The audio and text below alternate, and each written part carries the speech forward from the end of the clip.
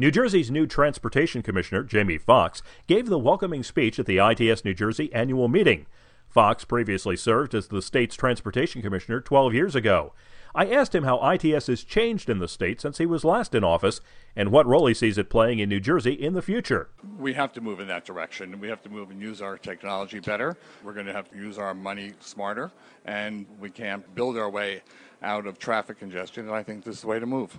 One of the things that you mentioned during your welcoming remarks was the Transportation Trust Fund in New Jersey. The gas tax in New Jersey is still the same as it was the last time you were commissioner.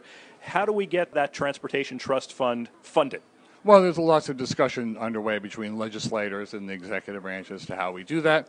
It's presently funded by the gas tax. I, quite frankly, don't care how we fund it, whether it's a gas tax or another revenue stream, but we have to do that in order to move forward.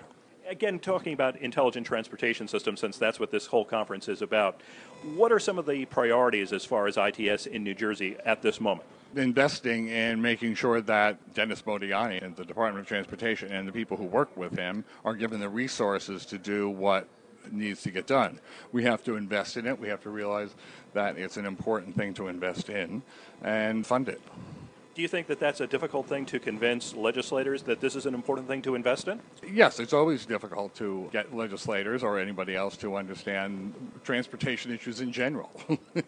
Those are not the sexiest issues in the world, but on a day-to-day basis, it affects more people than anything else. Foxx, a Democrat, was appointed to the position by Republican Governor Chris Christie.